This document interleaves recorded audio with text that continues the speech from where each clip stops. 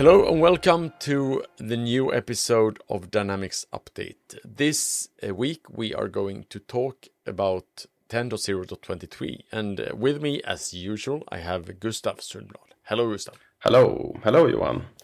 Did you have a nice Halloween? Yes, I have kids, so I was out running when they were trick-or-treating, so I didn't have to walk with them instead. So that was okay. Right, that's nice. Yeah, I was out trick-or-treating as well, so I had a lot of fun and a lot of candy as well. So we'll see if we make this like a Halloween special episode where we can discuss our favorite horror stories from AX or 365. Save that for the ending, perhaps. Yes, absolutely.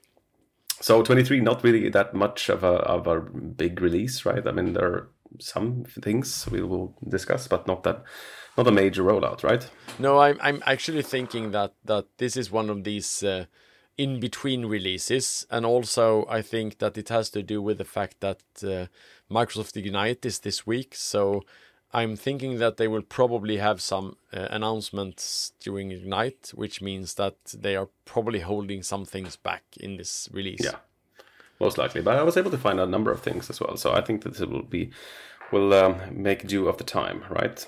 Yes, absolutely. So you can start, I think. Okay, nice. I'll start with my favorite topic, the commerce features coming in. And I'll start with my, not like a priority list here, but one of the nice things I saw coming is the Office integration for email templates for transactional events. And it sounds like Office integration. I've never used that more than like press control or export to Excel. But this is actually pretty nice. It's whenever something happens or occurs in the engine, like order is ready for pickup or order is placed, you can now trigger and configure email being sent to customers. You could do this earlier as well, but usually you had to rely on third-party services as well as customization of the events or triggering it and like calling an external API. And it's really nice, and it's something you expect from any retailer nowadays, that whenever you place an order online or in post, doesn't really matter. As long as you identify as a customer, you get an email. And it also provides upsell. I mean, the email templates themselves, and I didn't see any text about it at least, but as a function, it can provide upsell as well by communication to the customer. So it's really nice thing. And again, something we've just been discussing on this podcast, that it makes sense to kind of have this as a nice to have feature in Dynamics. Otherwise, you have to rely on third-party services to communicate whenever something occurs in the system. So it's nice. Yes, absolutely. Really nice. So my first one is actually related to the web client, the client window. And the first one is actually how it handles attachments. Before, you open the attachment within like an iframe. That's what it's called technically. But now you can actually have it open and attachments in a separate window. So it's actually... You stay on the page you were at when you open the attachment, right?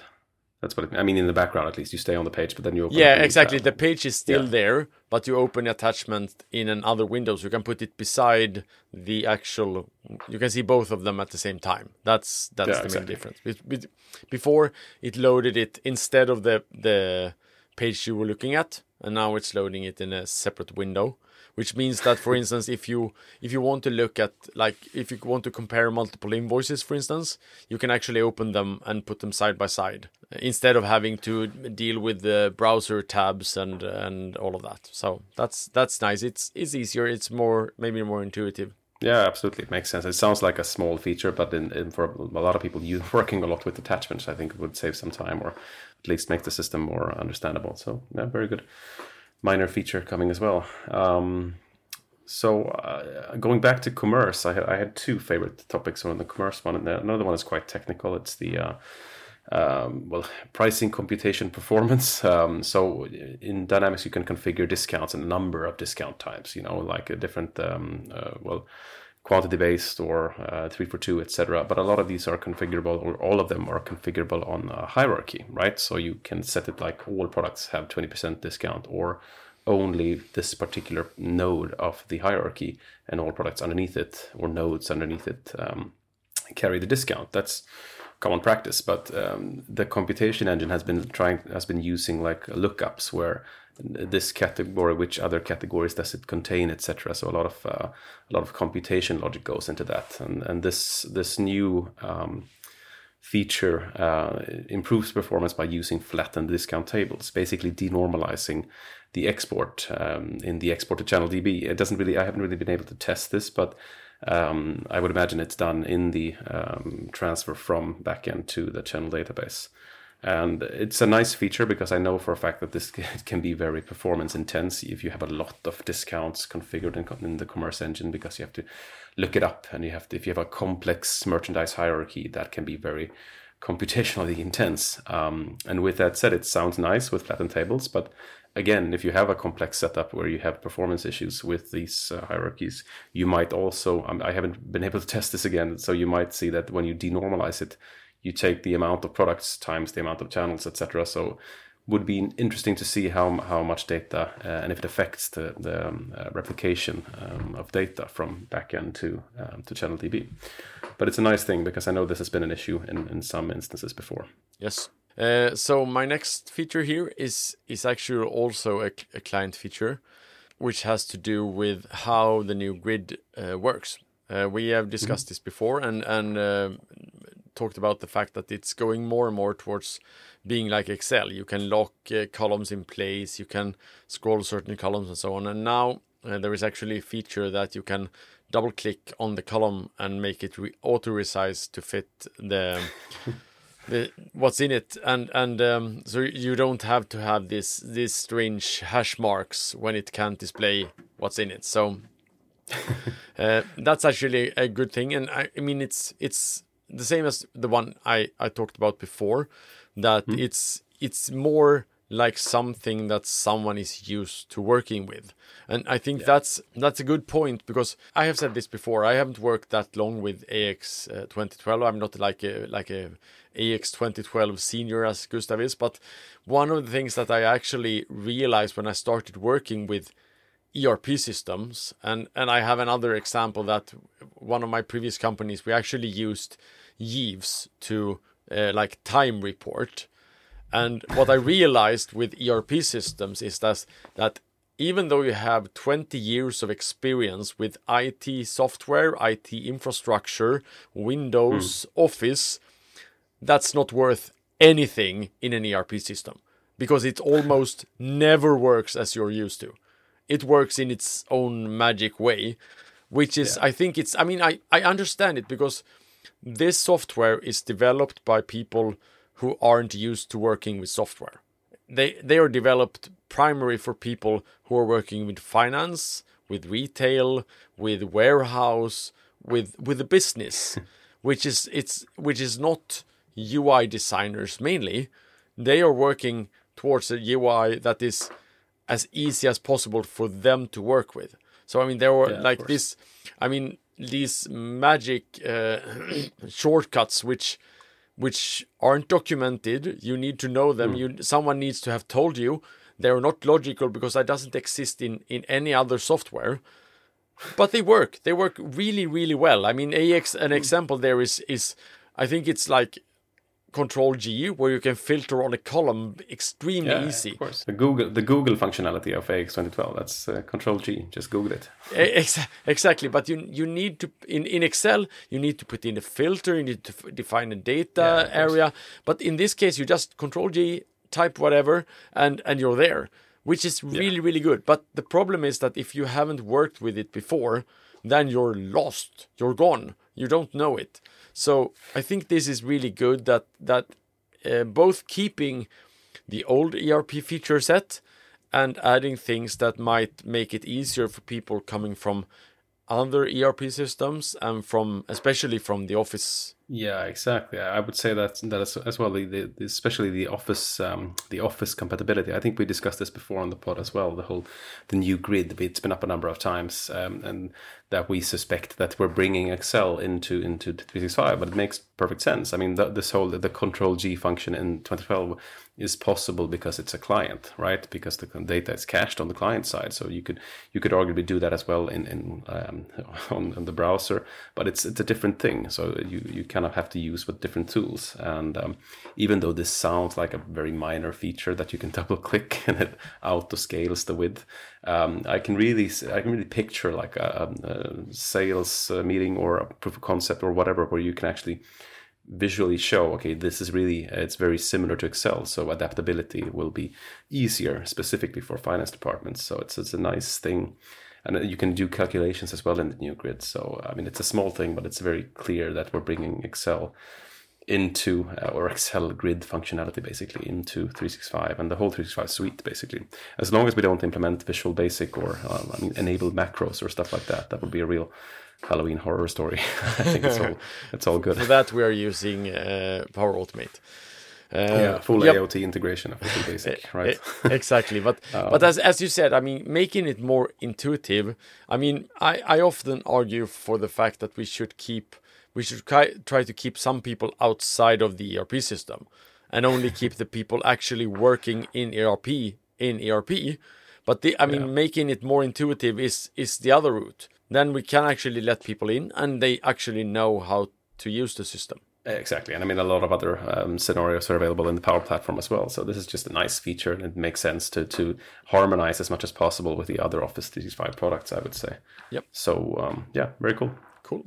Your next one? Yeah, I have the one of the tax is not maybe a favorite subject, but I think it's interesting. Specifically, the microservice. I think we discussed this before as well. The tax calculation service, which is not generally available yet. I think it's still in preview, the tax calculation service, but it's really cool. It's a nice little clear set of operations where you can isolate and put it in a microservice where you pass in VAT codes, etc., items, transactions, etc., and you get back the actual tax calculated, because it's so many different rule sets depending on different countries. And in some countries, if it's full moon, it's a different tax set. I don't know, but the point is, it's a very clear, isolated set. And in version 10.23, we get out of the box integration with the free text invoice, which I know is used in a lot of scenarios. So what's interesting is that the integration towards tax calculation service for free text invoice is generally available in December. But I don't know when the tax calculation service in itself is generally available. I think it might be the same date, but if you're trying to use this, make sure you understand when the tax calculation service in itself is actually available. But it's a very, very cool set of components, and hopefully it will, again, I think this is just a guess. I have no data to support this, but a guess from my end is a majority of the customization hours or cost gone into ERP systems have been on making sure that tax is calculated properly. I've seen so many reports that are customized to calculate correct tax. So I think the microservice in itself is a very nice way forward to kind of remove that complexity from the core ERP code base, at least. Yes. So my next feature is actually a finance feature. And the problem here is it's a feature that I don't even know what it means. So, and I'm guessing that many of my colleagues now, especially the finance people, are just shaking their heads and thinking, please shut up. But the whole thing here is actually not about the actual feature, but it's actually about the configuration of the feature, which is interesting because this has to do with revenue recognition. So revenue recognition is a module feature that is available in Dynamics and has been forever. And what's actually happening here is that before you used to have a license key which you turn on or off, a configuration key which you turn on or off to enable and disable revenue recognition. The thing is that they are actually moving this from the license key into feature management, which I actually think is a way that they're going. And they're actually deprecating the license key in this case and moving it into feature management instead. Because right now we have feature management and we have license keys, which basically does the same. One of them works for new features and one of them works for old features. Yeah, that makes total sense. I mean, if you think about it like you do here, I mean, the license key is like a legacy from the old setup where you had license keys and license configuration. So I understand it's hard to kind of break that out. But that's another topic I think we should revisit. Moving on, the soft seal or the soft imposement of licenses, whereas it makes total sense to not have a license configuration key and also enable it by a feature. So either you're a licensed user or you're not, but then the feature in itself should be configured a different way. So that makes sense, but I think it will be take some time for them to phase that out because it's so built into the system. If you look at the code base, at least, a lot of functionalities still controlled that way. But it makes total sense to not have duplicate control. So one of the things that actually made me think about was we discussed a couple of episodes ago about feature management, and especially about localized features. And we had a discussion whether or not you should or you shouldn't enable localized features that you are not using. Because Gustav's argument was that if you're not using it, you should have it disabled. My argument was that if you are not using it, you might as well enable it because it won't affect anything because you're not using that country.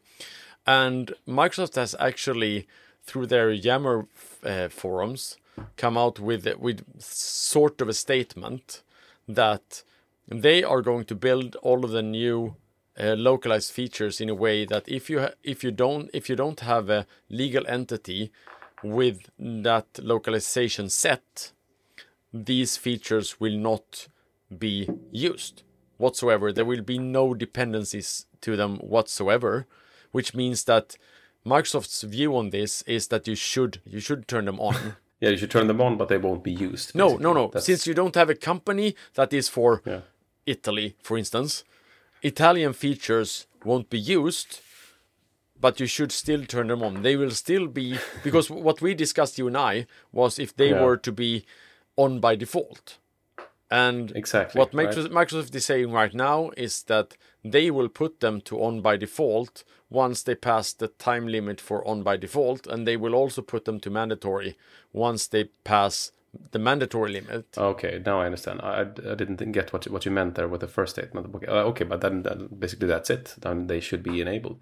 My I don't really remember arguing that hard for it. I think it's all a matter of testing on the same set of features that Microsoft is testing on, if you can. But I know, a lot of these controls are on country, like if Russia or if Italy, etc. So as long as that is in place in the code, then I would trust this feature to not kick in, even if it's active. But again, it all boils down to your test cases, right? I mean, it doesn't really matter if it's enabled or not, as long as what you want to avoid is it being automatically enabled when you've been testing on it being disabled, and for some reason you don't catch it. So with that said, it makes total sense to leave them on. I mean, or at least make sure that you activate them and you test with them activated, because you never know if someone forgot that check or that if statement with the ISO code. What I'm thinking here is that I think that Microsoft's goal in this case is to have one code base. Everyone should be running on one code base. Yeah, there should be no differences. I mean, you see it everywhere. You see it in the forced updates that you have only two updates, 3 updates that you can skip, and then you need to take the next one. You see it in the fact that all updates are cumulative, so you can't skip an update. You can't take a selected update. You need to take everyone. And I mean, features is basically the same thing. If you disable a feature, then you are on a different code base than someone else. So the whole point, I think, is eventually that you shouldn't be on a different code base. The feature management is temporary and nothing else. Yeah, I mean, the feature management has always been there in the form of flighting keys, right? I mean, but now we have like 3 control steps. We have the country ISO code check that you have in certain localization features. We have the feature, and we also have the localization. The license configuration. So I understand perfectly that a harmonization is needed here, but it's also something that takes time. So I think, to summarize, it makes sense to follow Microsoft's recommendation, of course, to keep them enabled. Make sure you enable them before you start your test iterations. Yeah, of course, and try to empty the list of features that are not enabled. That's, I think, the point. Exactly. Yeah. So your next one? I only have one remaining. Actually, it's not a big one. It's a feature of the again going back to our favorite topic, the microservices, the supply chain scale unit, basically. I just noticed one of the features coming here. They're moving different logical groupings of processes, right? And one of them is the support for release to warehouse of outbound orders. So again, this boils down a little bit to commerce or whatever sales channels that you have, that you can build up demand and then you can have a process of order management and release it to warehouse. That's doable today, but now you can release it from the hub directly to the scale unit, and the orders will be fulfilled in the scale unit and then reported back. So it's just one more step towards the way of full usage of like isolated scale units, where you can fully work independently, but you still get your the flow of actual work coming in from my Dynamics in this case. But I mean, you could use a number of sources, I believe, as long as you flow it to the scale unit. So just as a minor detail coming in here, but it's nice. Yes, yeah. So I don't have anything else today either. So right. Maybe we should bring up one of the horror stories. I mean, one of the one horror, which might be an horror, as I noticed that the AX2012 R3 mainstream support extended now, or not the extended, it expired now, October 12th, I think, or 13th. I believe. I think still extended support is still there, but that's maybe a horror story depending on who you ask. Yes. I think that many people were hoping for an extension or something like that, because I think that there are a lot of companies out there that aren't really ready to move over. No, I understand that, and I think extended support is also there, but the mainstream support officially ended on October 12th, I think. All right, I think that was it from me as well. Yes, so that's it for us for today. A bit shorter, hoping to get some news from Ignite, and we'll be back in the next release episode. We are also trying to book some of the interviewees for the pod.